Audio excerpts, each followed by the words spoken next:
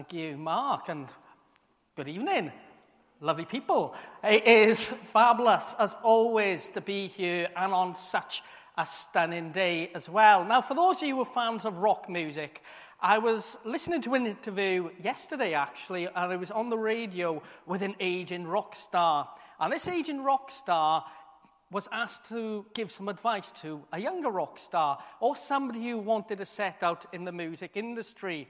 And this guy basically said, there are two things you've got to know, and they're all to do with playing live music. And that is, number one, open with your best song. And number two, close with your second best song. Keep them going, have that instant impact, and then give them something that they're going to enjoy while they go home. Whatever happens in between, that's a little bit more forgettable.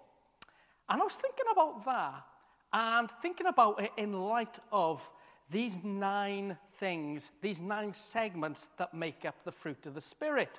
And all those weeks ago, we started out with love. Boom! That is number 1. That is the best track you will hear on Christianity, the album. That is what we're all about. And if you were to ask a number of people what Christians are all about, there is love. It is a great word. It sums up our faith in so many ways. Love, number 1, yes.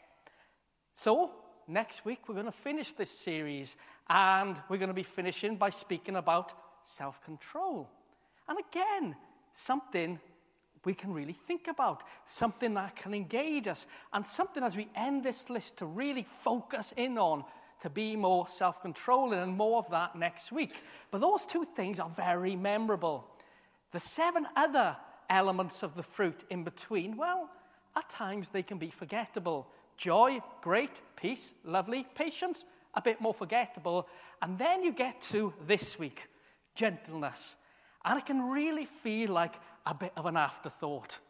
It can feel a little bit like that low you get in a gig before you have the big booming finish. It can almost feel a little bit like Paul was narrating this letter to Timothy and said, write these down: love, joy, peace, patience, kindness, goodness, faithfulness, gentleness, gentleness and self-control. It isn't the most go-to word that we have in Christianity. Gentleness. It's a lovely word. It's a lovely sounding word, but it's not maybe or necessarily a word that we think about a lot. And for me, just this week, thinking about the word gentleness, I've thought of period dramas. And I'll tell you for why. When I was a kid, I hated period dramas with a passion. They reminded me of everything I despised in the world. Often on Sunday evenings, in that quiet slot as everyone's preparing for school and work, filling in that lovely little gap, all of them with a very genteel feel about them. I hated them. And my mum was probably watching this. Well, no, Mum, yes, I put up with them for you. But I hated them. I hated watching period dramas. Then COVID hit. And as it would turn out, period dramas would become my lockdown obsession. A lot of people had lockdown obsessions. Some took up cooking. Some were very keen on gardening. Some bettered themselves with reading. Me, I wanted to discover more in the realms of TV. And so watching period dramas was my thing. And I blame Miss Hannah Green for that, who loves Pride and Prejudice, and encouraged me, since we moved here, to watch Pride and Prejudice. So, with not much else to do, as we were all in COVID, I sat down and me and Liz watched the 6 episodes of Pride and Prejudice from the 1990s. And I've got to tell you, I found it delightful. It was absolutely fab. And actually, I thought, there's a lot more going on here than people dressed up and people standing up when people enter rooms and things like that. There's real drama. So I watched more and more and more, some better, some worse. But the whole world I found fascinating. And even now, I find it utterly fascinating. What went with what you might call polite society, the manners, the mannerisms, those people who would stand up, ask about families, hold doors for people, and be very gentle in their traits. A gentle man, a gentle lady, people who acted in a certain way. When I think of gentleness, my head automatically goes to that. my head automatically goes to Sam as our own Mr. Darcy, holding the door open for somebody in the morning, or something like that. And I think for a lot of people, when you say the word gentleness out loud, your mind is almost taken, perhaps not to period dramas, but to that kind of person. A person who is polite. A person who has the appearance of being considerate. A person who will indeed stand up for a lady as they enter the room, or whatever else might be in polite society. A gentleman, a gentle lady. But there's a problem with all of that. And the problem is all of those things, fab as they are, and wouldn't it be great if we could live that way today? I think so. Are all learnt behaviours. They are all things that we learn in one way or another. And through the certain areas the period dramas are placed in, it really is a learnt behaviour that polite society passes on as the norms in society. And when you really break it down, those things are themselves broken. Somebody who's at the upper ends of the class system might stand up for a lady to enter the room like our Felicity, but might not for a servant to enter the room like our Mark. So there is a broken system. It is a learnt behaviour. It is something that we pick up by societal norms. And here's the thing about the fruit of the Spirit. It's not about learnt behaviours. It is about the heart.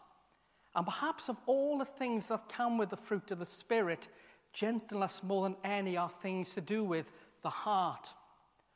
To some extent, you can learn all the elements of the fruit of the Spirit. You can learn to be joyful. You can learn to have the appearance of patience. You can learn to look like you're doing it well.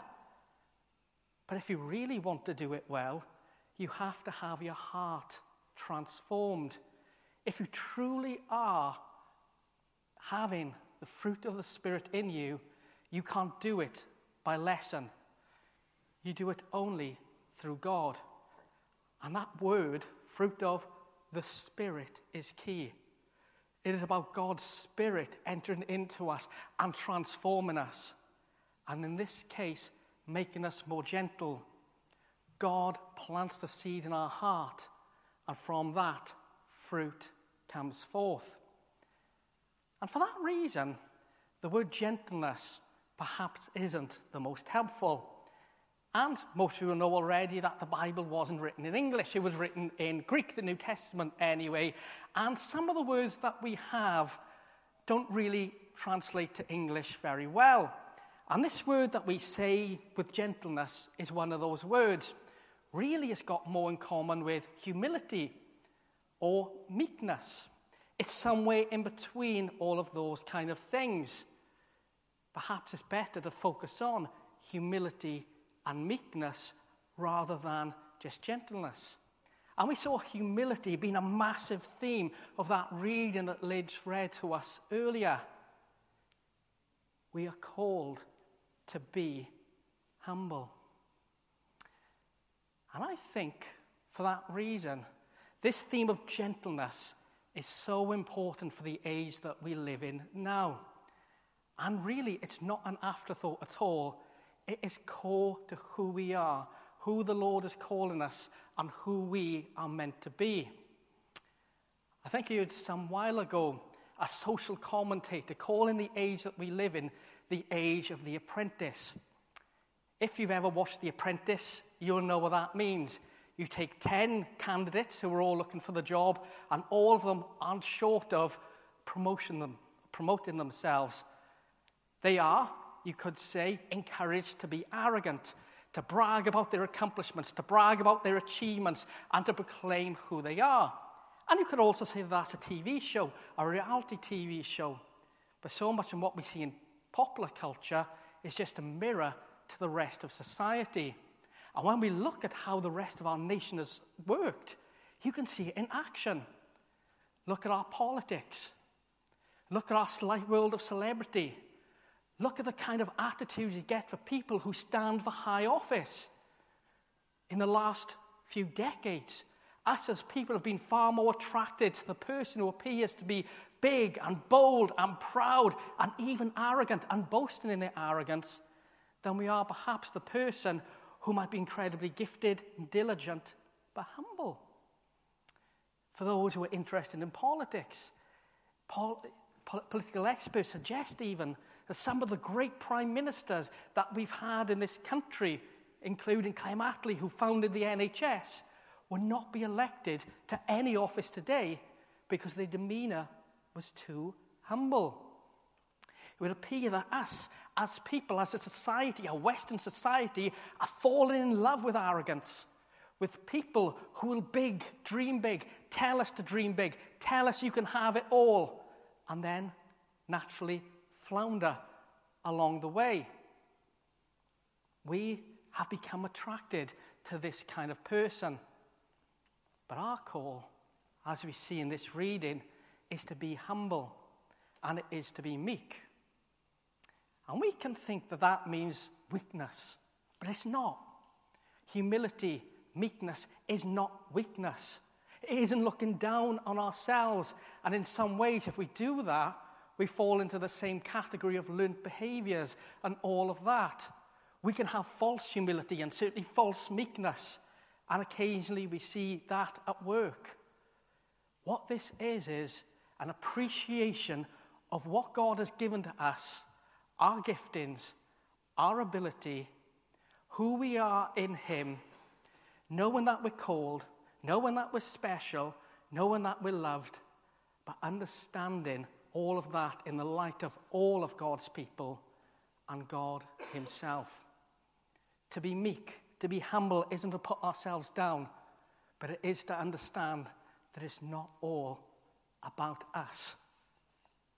And to begin with, the first one that we need to be humble before is God Himself. It sounds bonkers to even say it out loud that we need to be humble before God. But how often do we question God? How often do we look at God and say, really? How often do we want it on our terms so much that we're willing to pull everything apart about God and not really bow the knee fully as to who the Lord is? Later this week, I've been asked to share my testimony somewhere, so that's pulled back a lot of old memories. And the memory I had of when I first became a Christian. And when I first became a Christian, I was so in love with the Lord, I couldn't contain it. I was like a bottle of pop that was ready to go off. And my faith just felt so strong. You could tell me that the Lord would heal a person, I would believe you. You could tell me that the Lord called me to do something, I would believe you. I knew that God was so good and I wanted to follow Him so much that all I wanted to do was praise His name. But those of us who have been Christians for some time also know that doesn't always last forever. And as time goes on, we begin to question a little bit more. We like to pull apart a little bit more. We try to make the Bible say maybe what we want the Bible to say. We want to do it in our terms and our terms alone. And we forget so easily about how awesome God is. But we know that God is a loving Father. We've said it here week after week.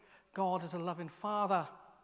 Well, I know for me, and maybe you're the same, if God's a loving Father and I'm a stroppy teenager, He is always there to love me. He is always there to watch out for me. But there's a rebellious nature in me that says, I want it my way. When I was a young child in the faith, it didn't feel like that. And sometimes I wish I felt like that more. But I also have to look at myself, and maybe something we all have to do, and say, am I truly humble before the Lord? Have I really humbled myself? Is there a lot of Kai involved in what's going on? Do I really acknowledge that the Lord has called me and the Lord has made me and I'm wonderful in His eyes, but blinking heck, He created a universe. He flung stars into space. This is the Lord who can do all things. This is the Lord who we praise, worship, and adore. How easy to forget that. And Paul knew that very well as well. And in this reading from Ephesians, he was given a warning to the church in Ephesus as well, not to be swaying around like infants in a storm. Because when storms were coming their way, and they had all of these stroppy teenage things going on themselves, they were being knocked about. We are called always to have that childlike faith about who God is. And that's not to say we don't question. That's really important. That's not to say we don't have our doubts. That's really important. We need to grow, and we will go through difficult times as well. All those things we need to do. But we need to recognize always who God is. God comes down to our level, but we don't need to bring him down to our level. He is still the God of gods, the King of kings, the one who we worship and adore. And we need to be humble before him. As, dare I say it, we need to be humble before each other. This reading, Paul spoke a lot to the church in Ephesus about their humility and how they needed to be it with each other. And how, of course, he had given giftings to each of them, and they needed to basically see themselves as a team. Understand their giftings and understand where they fitted and understand who they were as part of growing the kingdom. And when I was reading through that again this week, I remembered many years ago a friend of mine going to watch a rugby match in Cardiff. And it was half-time. And the first half was brilliant. For those who know rugby, in fact any sport, you will understand it. It was free-flowing, there was big hits, the ball was being spread wide, there was great tries scored, it was amazing. The skills on display were absolutely fascinating. It was immense, and we were looking forward to the second half. During half-time, they did what we like to do in Wales, and that was give some kids from local rugby clubs a bit of a run around.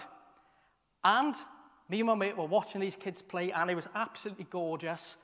But one of the things that made us both giggle, because we'd been there ourselves, was wherever the ball was, there was always a swarm of kids running towards it. And this happens in every sport that children play. Football, netball, hockey, you name it. Where the ball is, that's where the kids are. And we just wanted to shout to one of the kids, if you stand over there and get your mate to pass it to you, you can run straight in and score a try. But they all wanted to have the ball. One of the reasons why they all wanted to have the ball was glory. When you've got the ball, you've got chance of glory. And this was at the Principality Stadium. To say you scored a try there would have been absolutely amazing. And the other thing was trust. They simply, being young and starting out, didn't trust the other person, even their friends who they were playing with. And that is such a contrast to the real pros. The real pros who understood their positions. The real pros who trusted each other. The real pros who weren't in it for personal glory as much as they were in it for team glory. The real pros who didn't mind if they didn't have the ball because they knew that they had a job to do.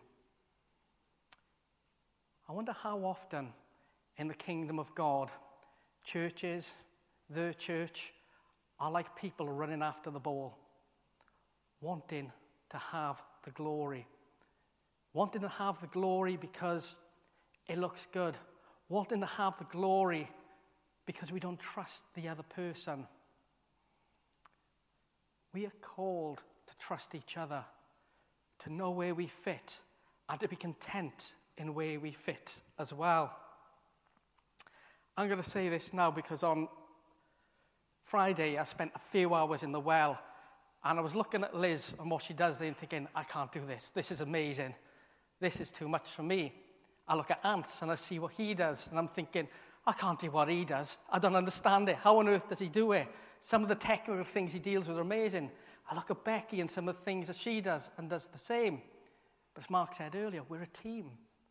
We all have our giftings, and the way we function as a team is understanding the giftings of each other. We understand those giftings, and the hope is that it will benefit the kingdom of God. There's no room for personal glory because God gets the glory. We as a church need to function like that. And it's not about clergy, it's about all of us. And it comes down to that meekness again, understanding that we are of worth, but so is the person next to us.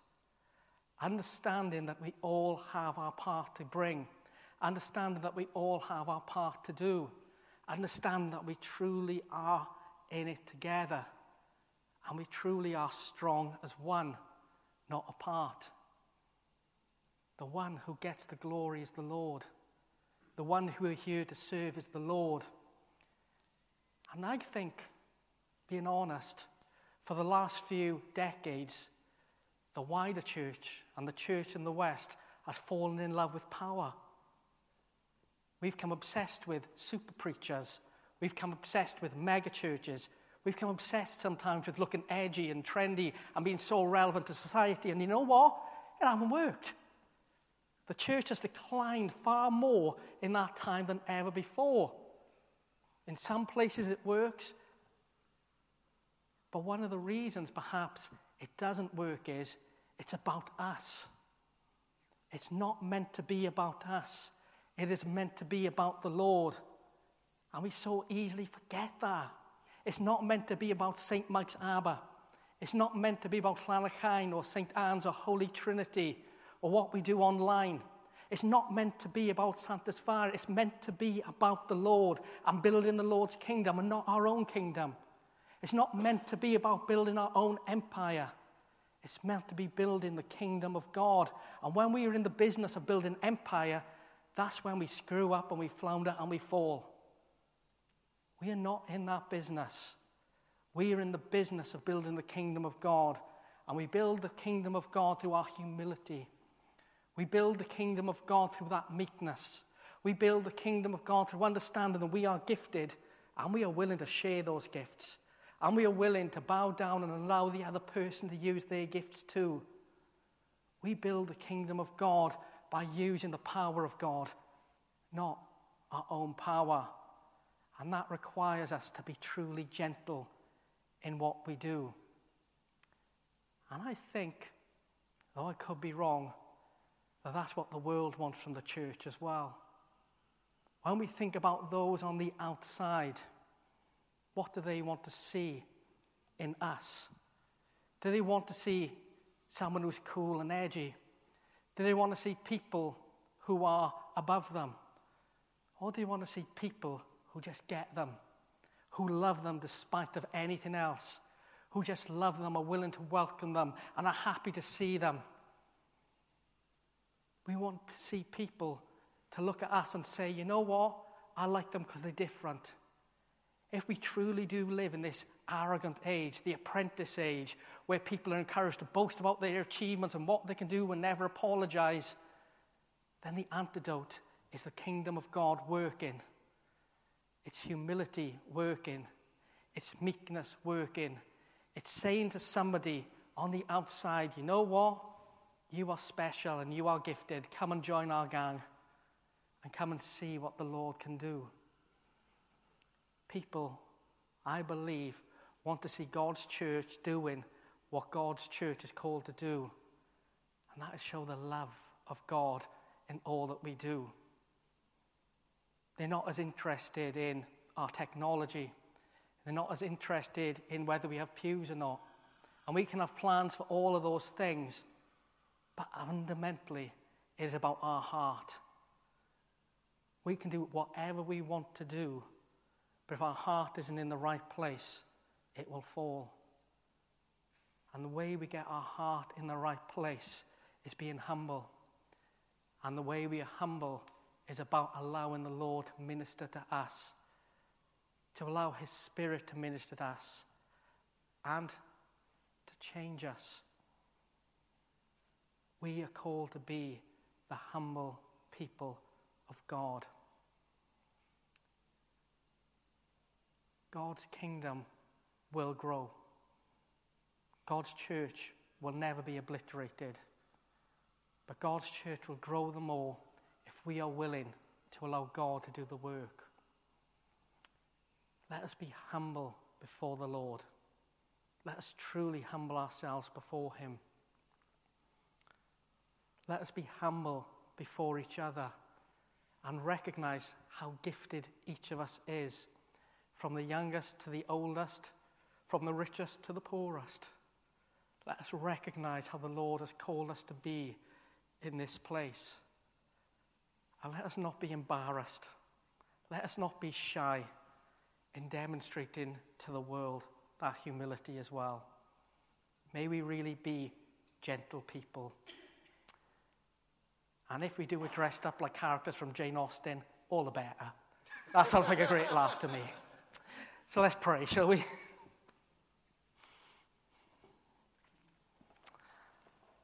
Oh, Father God, we do thank you for your Holy Spirit. And we give thanks that your Spirit is with us this evening. And we give thanks that your Spirit is here now. And Lord, before you now, we acknowledge that we can do nothing without you. And we come to you this evening to humble ourselves before you.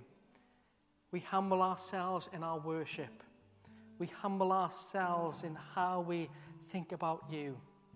We humble ourselves in who we are. And I pray now, Lord, that if there's any blockages on our humility, you would just remove them. I pray that you would remove anything that is not of you, and that your Spirit would just move in us. And I pray, Lord, that if there's any blockages at all, your Spirit would just come and destroy them, knock them down. And should we need to be reminded today of the love that we had for you when we first came to believe, remind us now, we pray. Remind us that we are your children. Remind us that we are special. And remind us that we are gifted as well.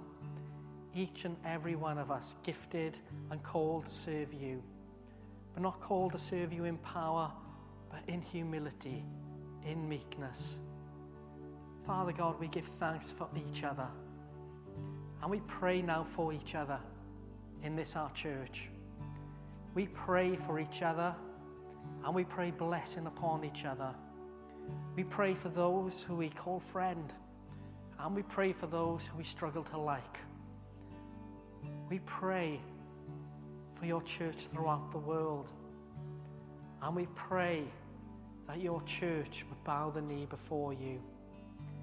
And we pray that you would strengthen your church in the humility that you call us to have, in the gentleness that you call us to have. And we pray that the world would see it as well, see you at work. And Lord, we pray for our world now, our world that is broken in no small part by humans, broken in no small part by the things that we do, broken in no small part by the boastings of humans. And we acknowledge that all things are possible only through you. And with that in mind, Lord, we pray for those who lead us. We pray for the leaders of the nations. We pray for our current Prime Minister, and we pray for our next Prime Minister. We pray for our First Minister here in Wales, the leaders of our council. We pray for the leaders of the church. We pray for all who hold power and authority. We pray for all who are at work in our community. We pray for every person who lives, who breathes, who is made in your image. And we pray, Lord, blessing upon blessing. Lord, we pray that your Spirit would just move in us now. And as we return to a time of worship, come, meet with us, we pray. Come, bless us, we pray. In the name of Jesus, amen.